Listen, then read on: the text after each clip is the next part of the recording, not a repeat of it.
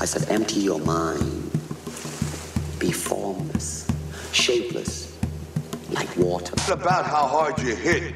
It's about how hard you can get hit and keep moving forward. How much you can take and keep moving forward. Join movement expert Aaron Alexander as he dives into the minds of the foremost innovative healthcare thinkers and movement masters on their approach to optimal health and wellness. Align Podcast. Hello, is this thing on? Welcome back to the Align Podcast. My name is Aaron Alexander, and today I got to chat with the highly renowned Miss Sue Hitzman of the Melt Method. She is the real deal. She graduated from New York University with a master's in exercise science. She is New York Times bestselling author of The Melt Method. She is a founding member of the Fascial Research Society. She's been doing fitness, movement, exercise, education forever. She was back in 1999 before the world came to an end in 2000. She was the lady in, what was it called? The Exercise Booty Boot Camp? I don't remember what it's called. Crunch Video Boot Camp is what it's called. And that sold like a zillion copies. Really, really amazing woman. I'm so grateful to get to have had her on the show today. In this conversation, we got into the neuromuscular bridge between how we are feeling emotionally and how that impacts the tonus of our musculature.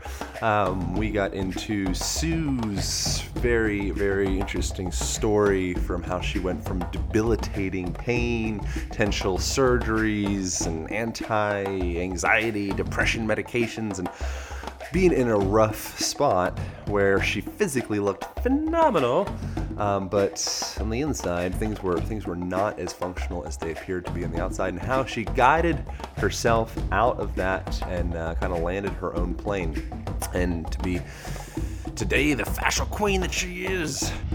And so what it's called is neuroplasticity, and it's almost like pain and trauma can hijack those parts of the brain where we also manifest movement and control and things like that. So what's very intriguing is that you might find that, let's just as an example, you hate your job, you sit at a desk all day long, and your boss is always yelling at you, and suddenly you start having low back pain, and so you say, oh, it's because of the chair I'm sitting in. But the thing is, even, and so you only get the pain when you're sitting down, but over time you start having the pain all of the time, and now even when you start thinking about having to go to work, your back starts to hurt you.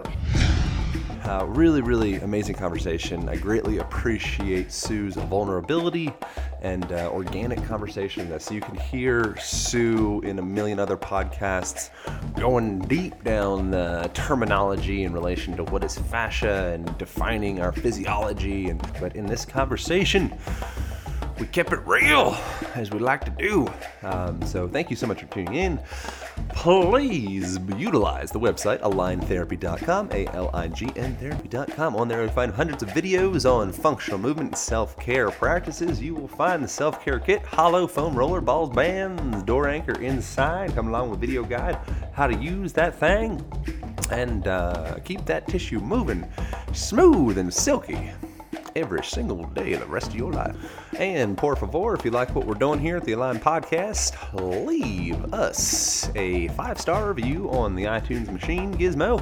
Greatly appreciate that. It means a lot to me. Helps the algorithms do their thing to show this show to more people. And that's what we're shooting for. Subscribe, share, tell your friends, tell your family.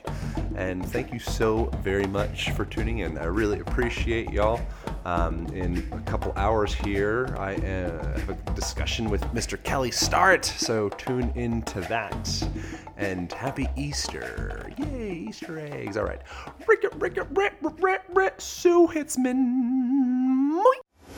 Align Podcast. Right in on. Europe, they do these tiny little cups of coffee. It's the cutest little thing in the world. I know, you're like, can I have 2 of these? That's what I did. I was like, what are these small cups of coffee? I don't understand this. Don't you guys have bigger cups? I am American. All right, so you look very beautiful, by the way. Really? I was just saying to my assistant, I was like, I look like I have bags under my eyes. I'm tired. I got a little cold from just all the stress. I think my immune system dropped a little. So No, seriously, it's yeah. I was expecting you to be a little bit more of a wreck. You're like, I'm sick. We can do this thing. But then the video popped up. I'm like, she's looking good. That's good. That's all right. So one of the things that I thought was really cool about your book in the first place was the fact that it goes deep into a lot of really fantastic, what I find to be important information, but is also layman's terms at the same time. It's very paradoxical, that book. And so you're rewriting it, which I'm almost like looking forward to it and disappointed because I like the other one. What's the deal? Well, the whole point of when I thought, my God, I'm gonna write a book for the general public about the neurofascial system, which is connective tissue in the nervous system. It's like, the most abundant material in the body and the most complex system of the entire body. I'm gonna go ahead and try my crack at simplifying this down so that anybody could understand it. And that's what the iteration of the book was, just like you said, was taking these complex ideas and making it more layman so that it was easy for somebody to understand. Well, when I went out on the book tour and I tried to describe, some of the changes, what I found was that, people taking in information who have never done any fitness, like, just to give you an idea, when I went out on the book tour, I thought, yoga people and fitness people were going to come to these events. And it was more like a come to Jesus moment. We had people coming in with IVs attached to their arms and oxygen tanks and walkers and crutches and prosthetic legs and, diabetes and cancer. It was really a big shift for me where I not only changed the roller, I made the roller smaller in circumference to make it easier for people to get on the roller, but also just even the refinements of the language, because when I narrowed the roller down, the setup of the positions, really the instructions really changed. You would not think that 1 inch smaller in circumference would make that big of a difference in how you position yourself with the roller. But oh my gosh, it was like, God, I've got to change all of the writing. So we cleaned it up and we simplified things even further so that people could really take in the techniques one at a time. But the science is still the same. I mean, the science is still moving ahead, and science is not static. But the concepts that I had in the book when I initially wrote it, really science has only just caught up to what I'm talking about. Right.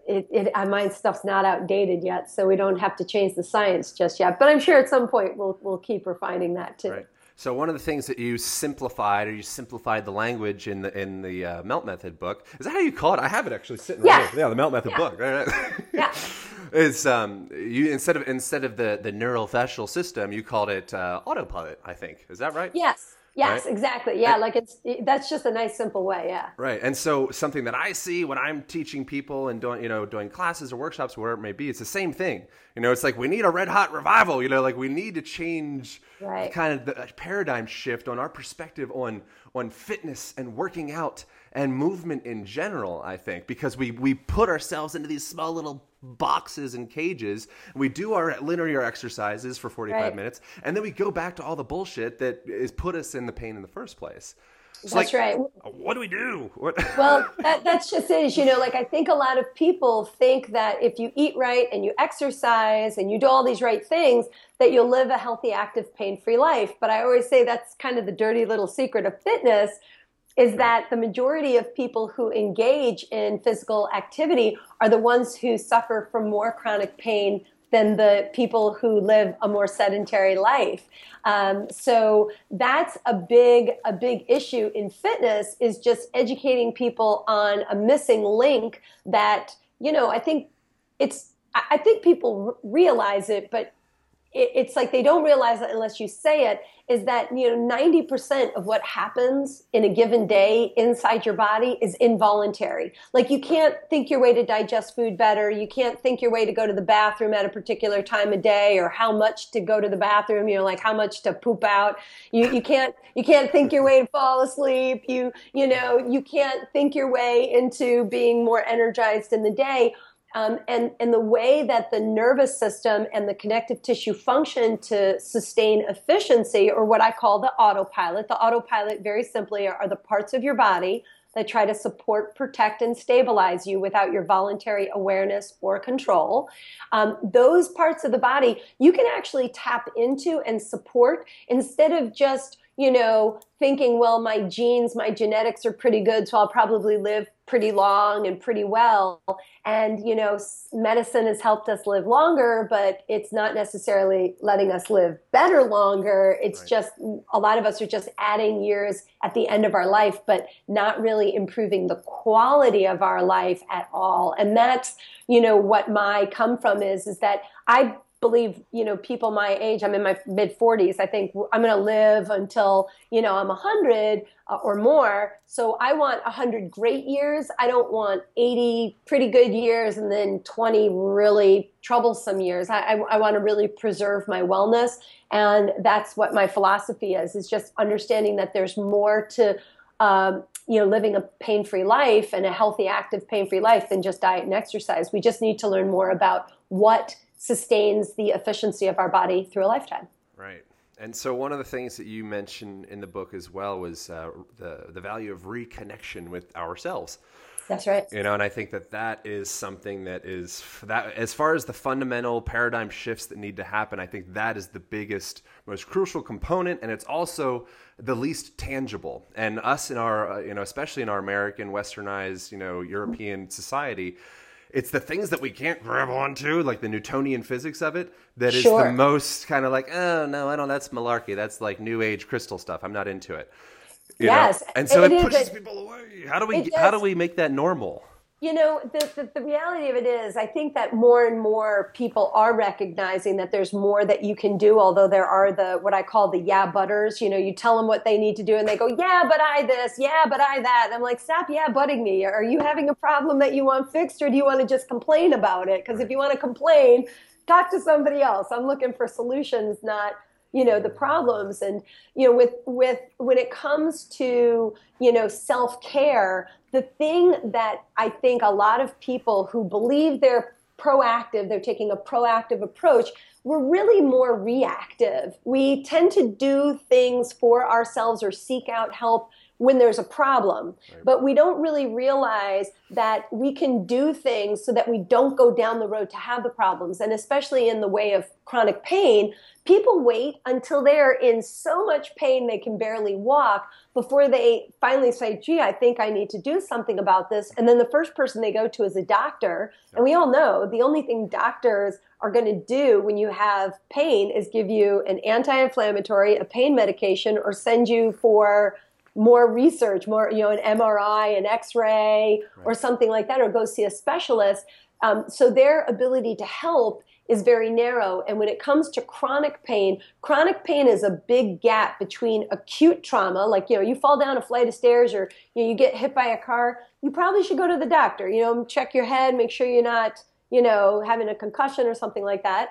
And then there's disease, which is on the other side of the spectrum. But in the middle is this huge gray gap of chronic problems that a lot of us deal with for a lot of years and never really do anything about it until it gets really bad. So with Melt, the whole concept that I had with my clients was, if you could assess, if I could teach you to assess what I call stuck stress, where stuck stress is living in your body, and what might be a cause of your pain. If I could get you to identify common imbalances and things that tend to cause pain for a wide array of people, if I could get you to assess it yourself, treat it, and then reassess and find it gone, would you be more apt to do self-care and to not wait for chronic pain or for medicine or a surgery to fix you? Would you be willing to do things for yourself? And I have to tell you, when I talk to people that way, they actually say, yeah, I guess I would do it. And I think what's shocking for most people is when we do the assessment, I always say there's 4 common imbalances that many people possess that are left unaddressed from day to day. And these are the 4 that end up compressing our neck, our low back, and end up causing a lot of destabilization of the shoulder girdle, the pelvis, and the core.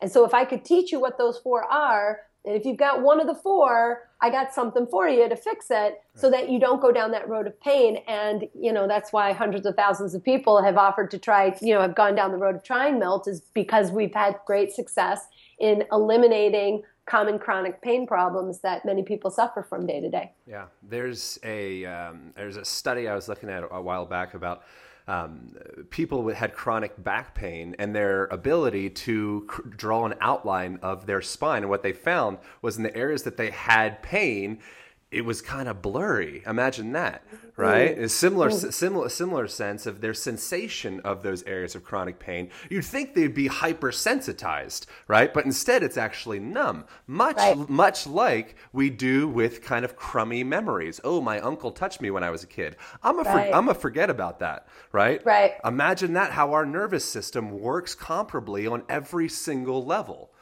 Right? Absolutely. Well, and it's all connected. A lot of times people have chronic pain and it is caused by emotional distress or a history of chronic common problems. And we did a low back pain research paper, and we actually found that there were common flaws in people with chronic low back pain. And one of them was specifically they had an issue in their connective tissue. So connective tissue is this supportive infrastructure under your skin that stabilizes your bones and your muscles. It gives your joint shock absorption. It stabilizes your gut. It gives everything its space and actually is what keeps your architecture of your body aligned and stable. And in the cases of low back pain, the fascia, what we know with chronic pain is that fascia has an elastic property, which means that it can morph and adapt like a flexible sponge. And then once you pull on it or push on it, it goes back to its original shape. But when you have pain, it tends to become stiff. People have experienced it. Like when you wake up and you feel as stiff as the dried out sponge left overnight on your kitchen sink, right. That's the stiffening that happens in fascia. So in low back pain, not only did the fascia get stiff, it gets thick.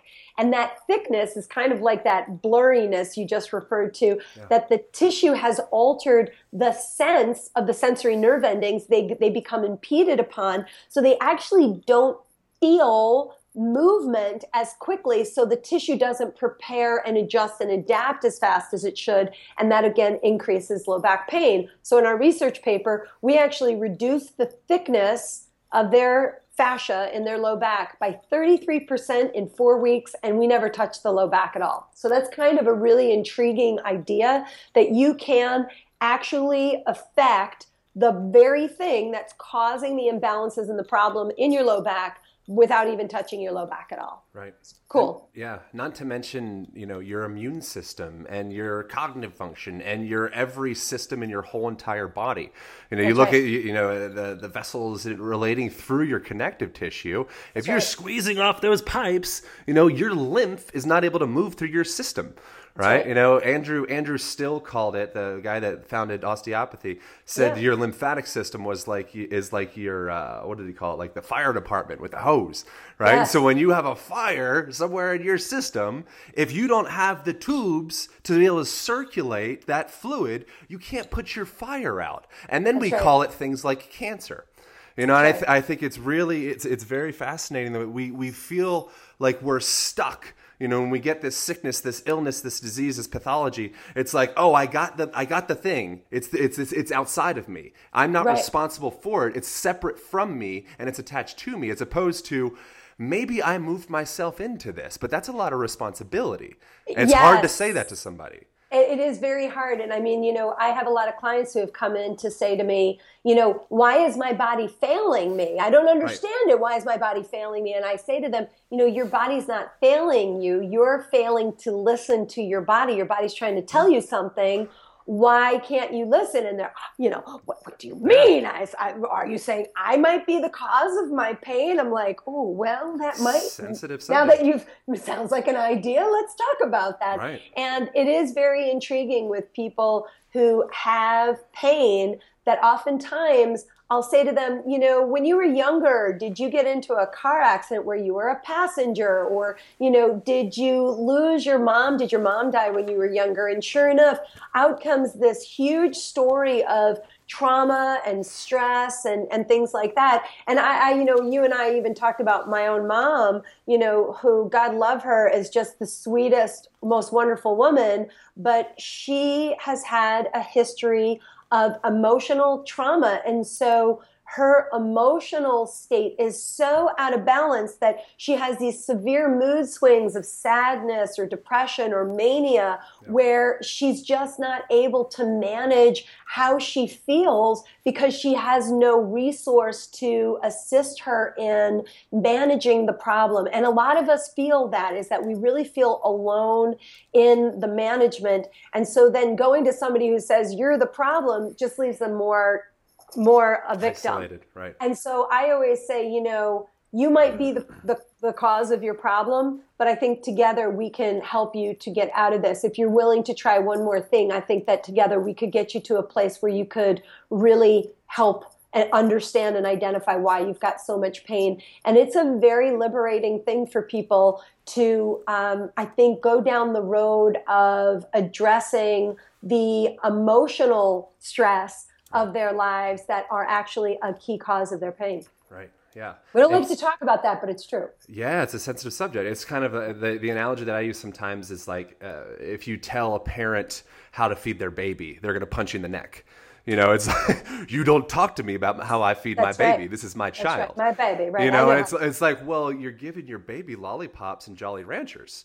And he's 3 years old. I know he's crying, but like, I've done some reading, you know, and I've done some thinking about this, and I think I can help, you know, but it's a really, really sensitive subject. And that's the same way that we take care of ourselves. I think more people need to recognize that we're all babies. I'm a big baby. You know, I'm an enlarged version of my baby self, and I'm just doing the best to take care of myself, you know, and I think if we started nurturing ourselves like we are our own childs, we would be in a better place, but we don't. Well, but that's really the problem, though, Aaron, is that we're not taught to self-care. Right. We just learn how to do it ourselves. And, you know, I grew up in a family where my dad, when I was younger, said, you know, you better learn how to care for yourself. Nobody's going to do it for you, you know, and when you're older, probably nobody's going to want to marry you. And, you know, you're going to be by yourself for most of the time. I was like, you know, lots of psychological distress as a kid where I was like, I'm going to be left alone, you know, and you tell a 7-year-old that. Well, I think, you know, caring for myself and learning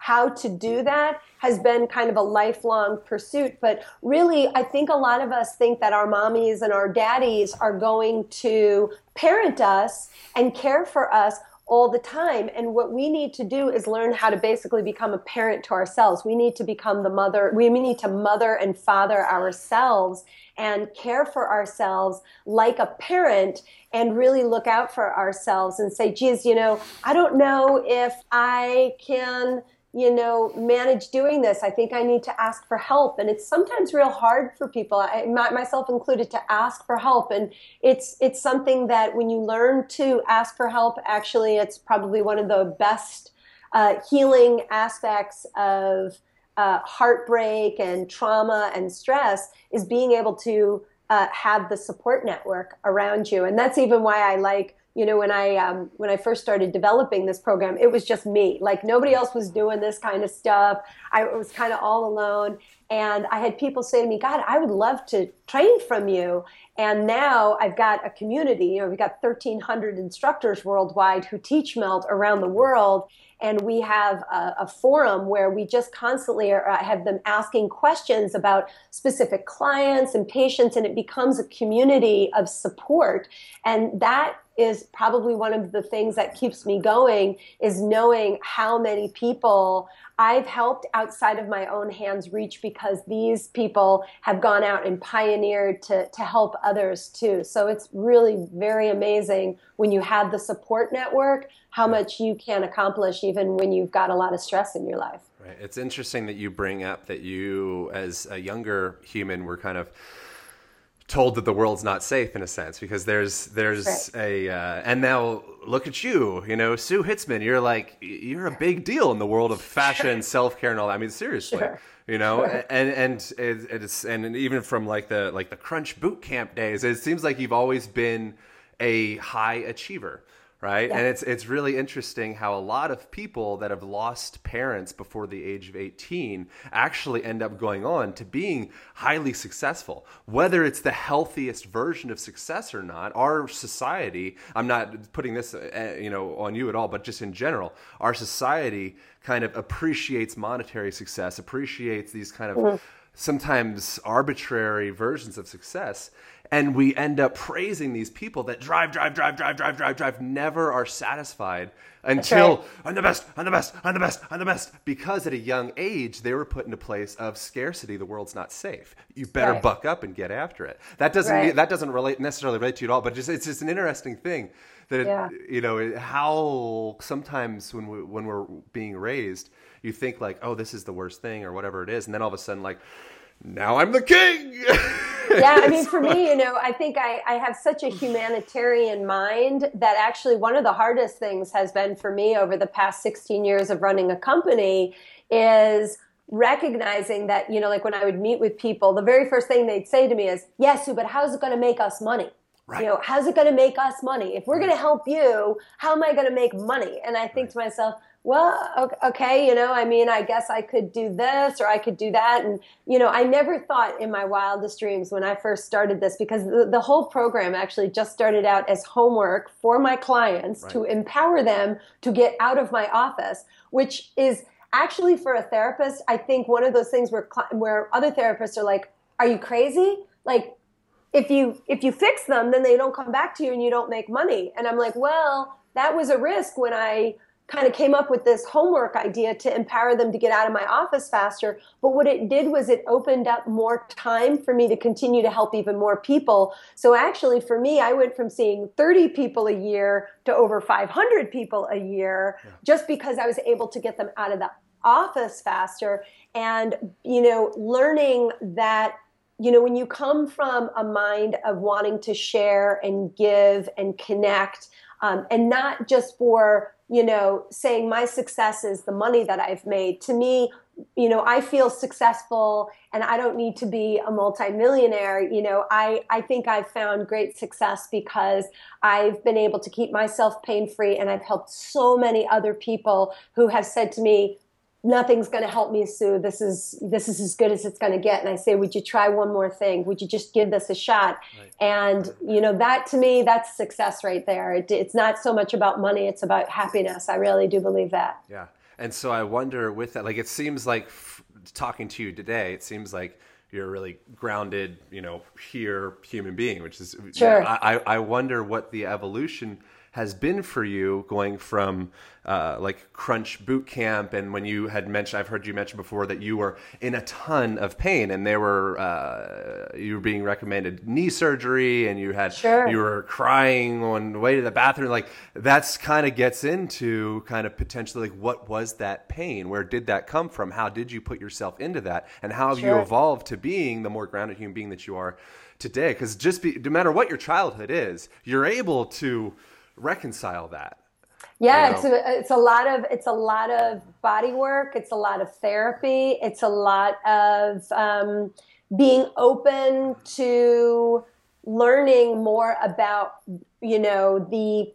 the habits of life. I think that, coming from a family where I had, my dad's gone now, but I had a real tough father, and my mom was, kind of always out doing her thing. So it's like it's a lifetime of that. And then in my 20s, when my dad got sick, I can honestly say that I think a lot of the pain, when I was really in the most pain, was the year that my dad got diagnosed with cancer, and everybody said, Sue, come home, you need to help.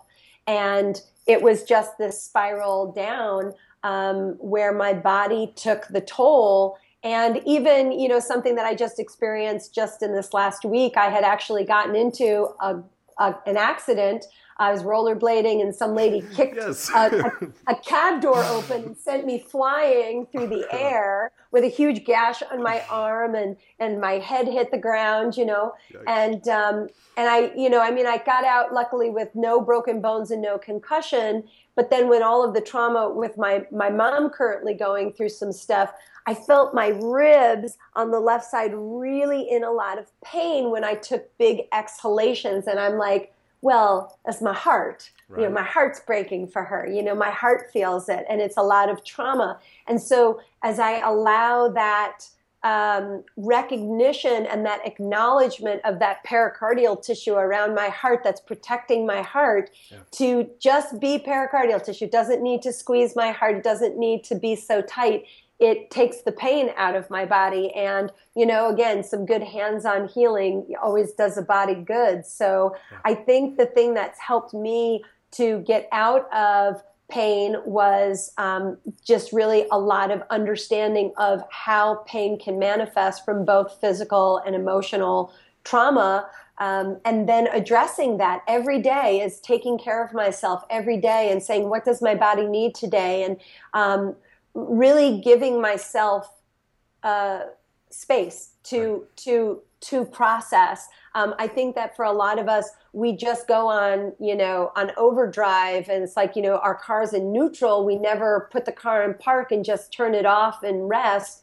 And I think that that's a problem for a lot of people, is that we don't know that we could get more help. And so we kind of go most of our lifetime doing it on our own. And I think that's why a lot of marriages end in divorce, is because we end up marrying the same type of energy as our parents that we've tried so hard to fight or desire change. And we actually perpetuate the problems. We don't fix them. Right. Yeah. I'm not a neuroscientist. I know sometimes people confuse me for a neuroscientist. I'm not, but I'm going to talk about the brain very. But I believe the cerebellum is the same portion of the brain that relates to the tonus of our musculature, and also relates with emotional, psychological stress. I'm sure there's a lot of other portions of the brain that are involved with that as well. Limbic system, amygdala. Yeah. Amygdala, exactly. What, again, you want to think about how the cerebellum and everything is covering over that primal area of the brain. But yeah, they're all part and parcel part of it. And so just the reason that I'm referencing that is because just to have a little bit more hard science, tangible science of the relationship between my psychological stress is directly impacting the contraction of the musculature in my neck. And now I have this neck pain or back pain or foot pain or whatever it is. And now because I'm stressed out, I'm all of a sudden shortening my brow, and people start to think that I'm a dickhead. Now all of a sudden I'm creating this feedback loop where I think everybody else is a dickhead. Right. And then all of a sudden you start to put yourself into this box of clouds, and it starts off, I think, with everything. You can't pin one. It's the connective tissue. It's your emotion. It's all of it. It's all of it, because, the thing about the brain is that, especially again, when it comes to pain and trauma, the very intriguing thing is that pain and how our brain produces the sense of pain, actually the problem with it is that there are no pain centers in the brain. And what I mean by that is that people manifest their pain signals from different regions of the brain, and they're always the same regions of the brain that we also deal with movement, just like how you're saying movement, emotions, trauma, and even love, those parts of our brain. And so what it's called is neural plasticity. And it's almost like pain and trauma can hijack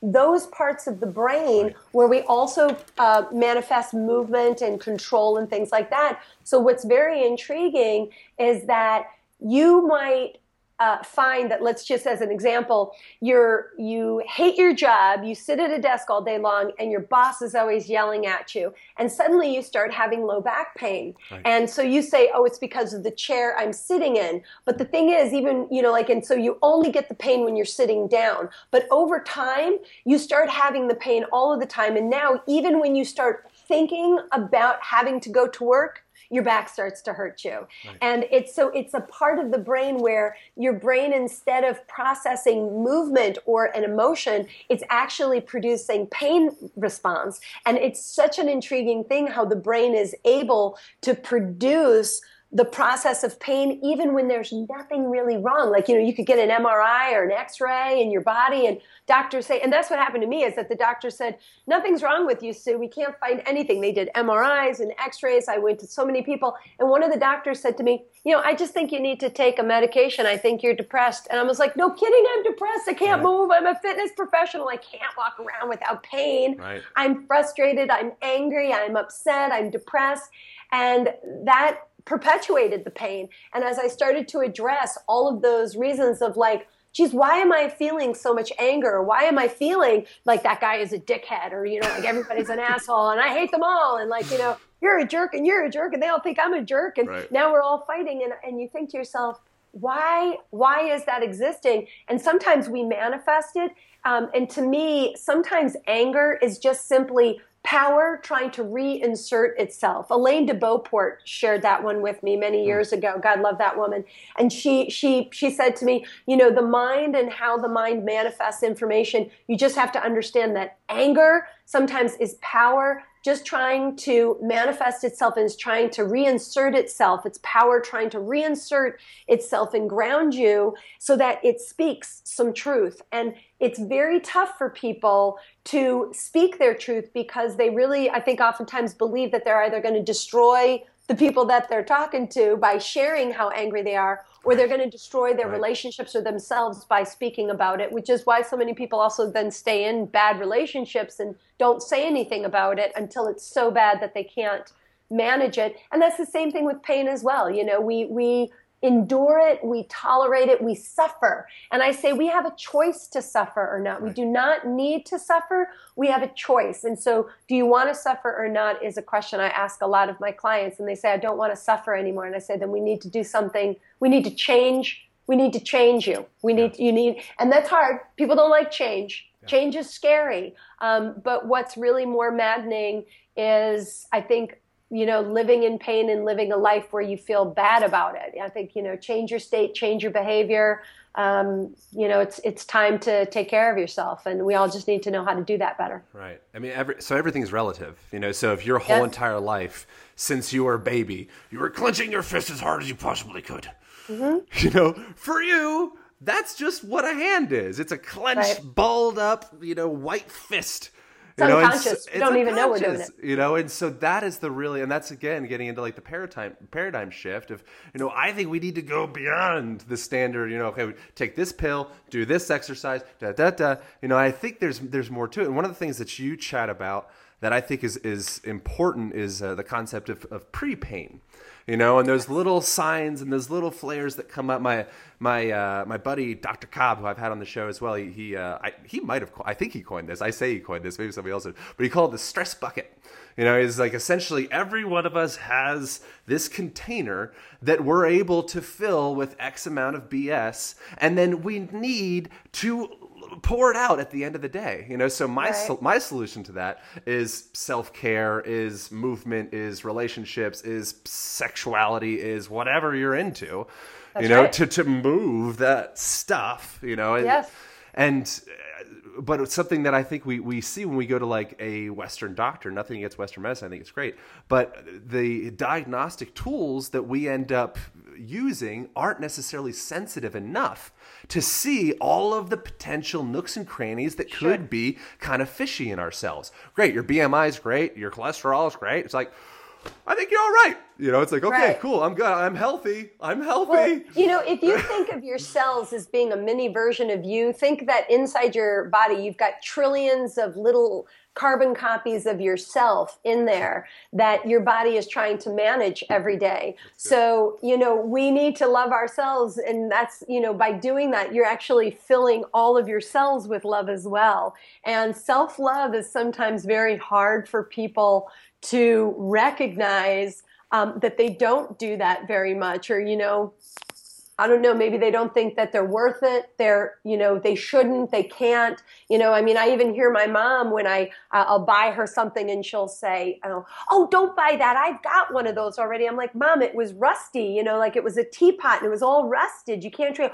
Well, I was going to use that again. And I said, no, no, you got to throw it away. It's okay. We're going to buy a new one. And It's hard though. It's hard to let those old patterns and fears be broken away, especially, like for somebody my mom's age, she grew up in wartime where, people weren't sure where their next meal was coming from and everybody was eating out of cans. And I'm like, Mom, don't buy canned vegetables. Buy fresh or frozen vegetables. Don't buy canned. You don't need to. You don't need to do that anymore. Like, buy it fresh if you can. And she doesn't have that concept because she was the caretaker for her whole life. So she doesn't know how to care for herself. She only knows how to do for others. And a lot of people live in that type of a lifestyle. So it really does take, I think, a shift of behavior and a voice of reason outside of yourself sometimes to make you go, oh my God, am I doing that to myself? I had no idea. But that's what I always say to my clients is that they don't even realize their problems until I point them out. So that's what I try to do is I try to say, let me just gently point out some flaws and see if we can fix them. Because if you know what they are, you can fix them. But oftentimes, like with a pre-pain symptom, they're so common, people think they're normal. And I say, no, listen, there's something called average and there's something called normal. Normal is a scientific reference point for baseline. But the average middle American is actually below normal. Yeah. They're below the normal range. So we're actually constantly in a state of trying to get ourselves to a baseline. And so it's exhausting. Their bodies become exhausted just trying to deal with what we're eating and the stress of their days. And, people are afraid to take their vacation because when they come back, they might be fired from their job. And I'm like, it's not a life. You need to be able to express happiness and joy and love because that is how you keep yourselves healthy is through talking to people and relatability and creating rapport, having empathy instead of sympathy, but having empathy with people. That's what I think is part of the human touch of self-care. And when you learn how to catch, again, those pre-pain symptoms or before the bucket runneth over with the stress, if you can catch it before you're full up, you don't have to have that rage, anger in a tuxedo kind of a thing, making it nice for everybody to deal with your angry behavior. It actually can be easier for you to manage your own lifestyle by just, taking it in small doses instead of feeling like you've, got to change the whole kit and caboodle in one shot. Yeah. Daily care is a daily thing. That's why we call it daily care. Yeah. Right? And I would say just like brushing your teeth, you brush your teeth today so that people can stand your breath, but you're also brushing your teeth today so that you don't have tooth decay tomorrow. Right. So it should be a daily regimen. It's not every once in a while. You should do it every day. Right. In relation to brushing your teeth, looking at what we're eating beyond brushing your teeth, I think is more important. Sugar is the devil. It's the devil. It's the devil. So I was in Morocco for a couple months, and people that listen to the podcast know this because I recorded a bunch of random Moroccan music and street stuff and ocean sounds and all that stuff. But as I was out there, one of the things that I found really interesting was the Muslim religion is incredibly beautiful. And one of the things that they do is there's the 5 pillars, and it's like, it doesn't matter what they are. The one that's important for this is, they come down, they pray 5 times a day. Right. And so every morning at sunrise and then at noon and then in the afternoon and then they end up having the whole town stops. They get this over the loudspeaker and everything kind of, everyone heads to the mosque or they end up going to their little rug and they come down and they go into, depending upon which prayer it is, they'll do either 3 squats or 5 squats or whatever it is. And they'll come down, they'll bow, they'll touch their head to the floor, which is an amazing sensation. If anyone ever wants to just check it out. Put your head down to the ground it feels nice. I'm sure it does a lot of physiological stuff that I'm not really sure about. I know that it Third feels eye. nice. Right. You know, and so I think as I was out there, I had this kooky idea that if I were to start a religion, because I think anyone really could, I would introduce self-care as a part of the daily practice. Because the religion, I think the most important thing is that it's making people better. You know, whether you think dogmatic religion's a good thing, bad thing, whatever, if it makes you better, no matter what illusion you're living under, in the end of the day, your cells are happier. You know, and some religions don't make you better. But I think it's very, very interesting that these people, just from following this routine, I think they were generally happier just because they were almost forced into. Yes. I'm not saying 100%, but I think it's an interesting thing if we can just implement subtle little things into our daily life. That like, every day at noon I do this thing. Every day before I go to bed, I get out my foam roller, I get out my balls, I get out my whatever. I do my little self-care thing. You know, so I'm curious what you did. That was a random tangent. I apologize for that. I'm curious.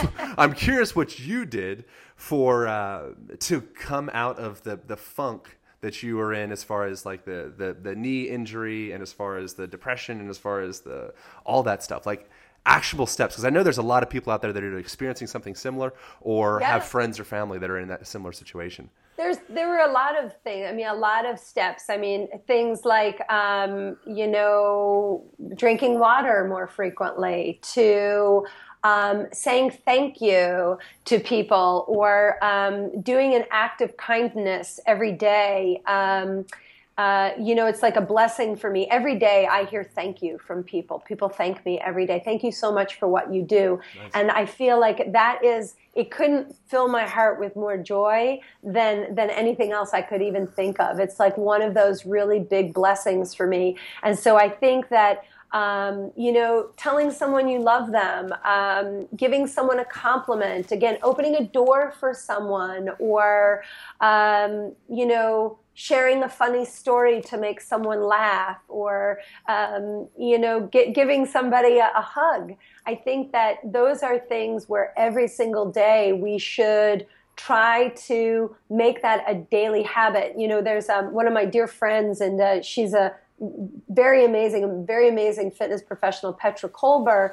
She has this whole idea of, you know, how to instill happiness in your life, and how to sort of change that behavior from kind of isolation, and then, you know, to like an invigoration type of a thing, where you're you know, creating happiness, or, you know, like to try to change your state. I've heard Tony Robbins say, you just gotta shush it out. Shush it out. Yeah. Just change your state. And it is absolutely incredible to me. Like, you know, haven't you ever had somebody do something where you get so angry you just want to kill them? And it's like you just have to, okay, right? Okay. Why am I feeling this way? Why is that bothering me so much? And when you actually give yourself those steps where you kind of go through that process, I think that can really help you to not manifest and harbor problems in your body by caring for yourself. And for me, when I started working with Melt and I developed the technique, I was doing it for myself. And what I found was the most incredible change for me wasn't just the pain elimination, but that I was dreaming more. I had more restful sleep. I had more energy through the day. My mind was more clear. I felt more happiness. And I really do believe it was because I was giving myself something rather than depleting myself, like, you know, exercising and working out so that my shoulders would be all buff, or, you know, so that I would be accepted, or somebody would tell me I was pretty, or something like that. Like, it wasn't for such a superficial thing. I was actually giving love back to myself. And I think that was what shifted a lot of my pain, was that the person that my dad said that I was, or needed to be, or should have been, was just his perception of me, and him manifesting his fear and his worry and his anger on me. And I didn't need to do that. I could be myself. I could be who I was, and not the person who my father told me I should be. And I think that when I shifted my mind mindset to being who I believed I was, I think it really changed everything for me. I think I became a much more loving, gracious, giving person. I think I share more compassion with people than I ever have in the 20 years before that. So that's what I think. It's rounding out your corners. Yes. And so if you look throughout history, all of the great early civilizations, that were more in congruency with nature, they're circles, Right. and then some triangles came along, but it's natural patterns. Right? And when you look around your world, when you're in this box reality, that impacts the way that you think, and when you go to the gym and you do your box workout and you get on the machine that's built for somebody else's body and you do a linear movement that has no relation to stability or any kind of like core musculature, it's just this one silly, ridiculous linear movement. I promise that impacts the way that you perceive yourself and the way that you perceive reality, right? That's right. And so if you look at like I was just in a bunch of ruins just like last week, and you see the arches, they're still there. All the hard corners, they fall away. That's right. And I wonder how your movement expression has shifted since being the what is it, booty boot camp? Booty boot camp. Boot camp. Yeah. Which you look jacked on the cover. You look. I was. Woo! I mean, I have to tell you. I mean, I was 11% body fat. I was probably about 15 pounds heavier, and it was all muscle. And I mean, I couldn't have been any more muscular. And that was actually when I had the most amount of pain. Was when I shot that video. I was like literally crawling to the bathroom that year that I shot it. And my dad died 5 days before we shot that video. Wow. And I missed his funeral because I had to shoot that video, and they would get me out of it. And I would say that that's a lot of stress that I had back then. I think now I look the same age almost that I do then, because I actually think I looked older when I was in my 20s than I do in my 40s, just because I think, I care for myself more. I don't have to get to the gym every day and, like how you say, lift like that. I tend to do more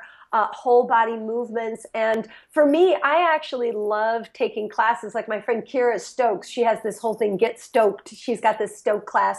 And it's like, it's almost abusive to some parts because you're just nonstop action. But the reason that I always walk out of there feeling so great is that her energy that she gives out to people is so joyous and so fun. I actually, for as much power and output as I've done, I actually feel amazing because I feel like she gave me her time, like she gave something to me, and that makes me want to go out and do for others. So, I have a very wide array of things I love to do: running, biking. I mean, I love running with my friend Jeff because we, it's like the time where we just talk about life and philosophize about, who we are and how we got here and things like that. And I don't even know how much of it is the movement as much as it is being with a friend doing something in a day that makes it all worthwhile, So I think that's probably the biggest thing I do, is just a wide variety of things with other people. Right. So I think, again, it's both ends. The movement impacts the friends that you spend time with, and the friends that you spend time with impacts your physical movement, the way that you think and the way that you move. It's ping pong, back and forth. Each one follows and pulls the other one. It's very beautiful.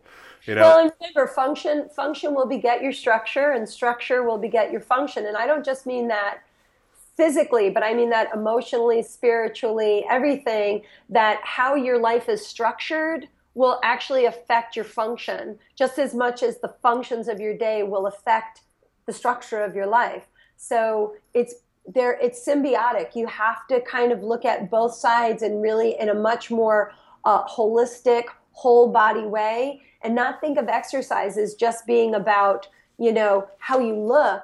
It should be about how you feel, about what the experience is, and about what it brings to you by caring for yourself. And I think that's part of self-care that, again, we miss. We don't talk about it because it seems too frou-frou-y, like your emotions will cause you pain. Who came up with that idea? Right. But, I say, emotional posturing is a real thing. When people are happy, they're upright, they look vibrant. And when they're not, they're kind of forward and pitched and they're protecting their heart.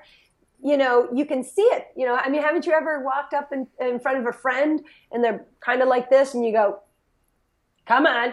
Right. Hug it up. Yeah. What's the matter? Give me Yeah. a hug. Tell me what's up. They don't have to say one word, and you just know from their physical being that something is wrong. And having that type of interaction, everybody should have that opportunity to have somebody who actually sees them. Really sees them. And I think, also as being a therapist, that my clients always say is that you really get me. You really get my problem. It's like you say things that no doctor has ever said to me or pointed out to me. You really get it. And I say, well, that's part of rapport, is that you have to be a good listener.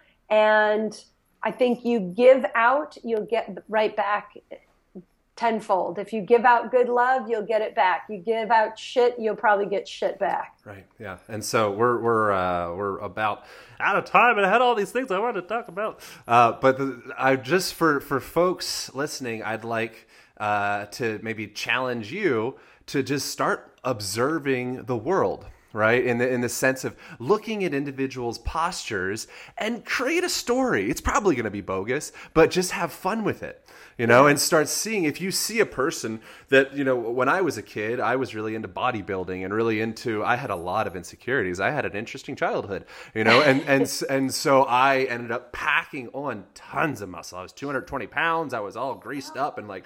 It was very, very interesting. Looking at me from kind of like a untrained eye, you might think, wow, that guy's just killing it. He's doing great. But deep down, what I was doing is I was just packing on muscle to guard insecurities. I wanted the whole world to know that I could kick your ass. So back up. Facade, right? And so one of the things that I see with you now, talking to you in comparison to the picture on the Crunch Booty Boot Camp, is the Crunch Booty Boot Camp was a lot like the Roman Empire with the pillars, and it was strong, and it was it had this front of being incredibly strong and domineering, and I could conquer the world.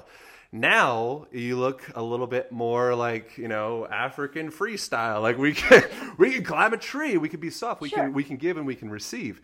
And one of the things that Alan Watts, I think it might be Alan Watts, somebody smart, mentioned the difference between grasping and understanding something, right? Yeah. So I think that a lot of us, we end up with the intention to grasp and reach out and grab it, and it's mine, and I'm going to take it in, and that is a step in your evolution of, discovering yourself, letting go of your ego. The next step beyond that most people don't get to until they're on their deathbed, is understanding. And understanding is permitting yourself to be grasped. Right. That's right. And I think that's that same thing with like the yeah butters, like to say to somebody, gosh, that really hurt my feeling what you did. Well, yeah, but I wasn't trying to hurt your feelings. And it's like, well, you don't have to do anything about it. I'm just saying that hurt my feelings. And so, it's hard for people to kind of have that, I guess, ability to listen and understand where someone is at, including yourself. Yeah. But then to be able to give that back to people is part of it, is about just giving a little more love to yourself every day and recognizing that we all need a little bit of love from somebody else sometimes. And the more you can get, the more you'll receive. I really believe it. So, I did the same as you. I lifted weights and was as strong as a freaking ox. I could have bench pressed you. You know what I mean? I was like, I could have slammed you right down to the ground. So, but now it's like, I look at a 25-pound weight and I'm like, I think I'll take that 10-pound weight instead, Right. I know I could lift it, but why? Like, why do I need to be that way? And I don't. I think that the softness that I've learned to have in my life has given me a lot more joy and a lot more connection with people. I think I relate to people better just because I've listened and I understand how and why people get into the problems that they get into. And, I think there's a solution for anything. I think we can all find solutions. We just sometimes need a little help in finding it. Yeah, you got to go into the fire in order to understand how to get other people out. So how do people find you, Sue? They can go to meltmethod.com. That's MELTMETHOD.com. They can check out the website.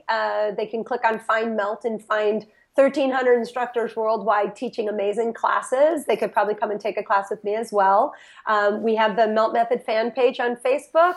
And I have a Sue Hitzman fan page as well. So I would say friend those things, because I am certainly always sending out as much good information as I can to as many people as possible. So be part of the network, because there's lots of good people around us. Awesome. And I don't know if you realize it, but we have like a really similar path. And then I started doing fitness instruction, all that stuff when I was 16, and then went into the body work, manual therapy, Rolfing world, and then started doing the same thing, creating videos, and then now I sell the self-care kit, which is foam roller, hollow inside, balls, bands, all that stuff, and teaching people how to educate themselves to become their own therapists, the whole thing. I love that. And so it's like you're like a more beautiful, smarter, more feminine, wiser version of me. I'm the girl version You're of the girl version of me. Well, I think that's also another thing is I really feel like where there was a point where I felt very alone in my thinking. I have found such a dramatic environment, an amazing group of like-minded individuals. I say you and I are not alone in our thinking. And it's just a gift that you give people to try to get them to self-care for themselves. So I bet that anything you're doing is right in line with what I do as well. So I love that. Thanks for talking to me too. Yeah, thank you. All right, cool. Sweet. Over and out. Thanks for coming on. Appreciate it. Thank you. Align Podcast. Thank you so much for tuning into the podcast. I greatly appreciate your comments and your shares in iTunes. They determine the ranking and the visibility of the show, and they make me smile. So I look forward to reading those, guys. Be sure to check out the website, aligntherapy.com. That's ALIGN therapy.com. On there, you can find my blog. You can find this podcast, more information about the topics and the guests that we've had on the show. You can find hundreds of absolutely free instructional videos on self-care, functional movement, how to get strong, how to get fast, how to get exactly what you want out of your body. You can check out the online coaching where we work out how to optimize your movement practice so that you can live optimally and pain-free for the rest of your life. As well, be sure to check out the self-care kit where it is small enough to fit underneath the seat in your car.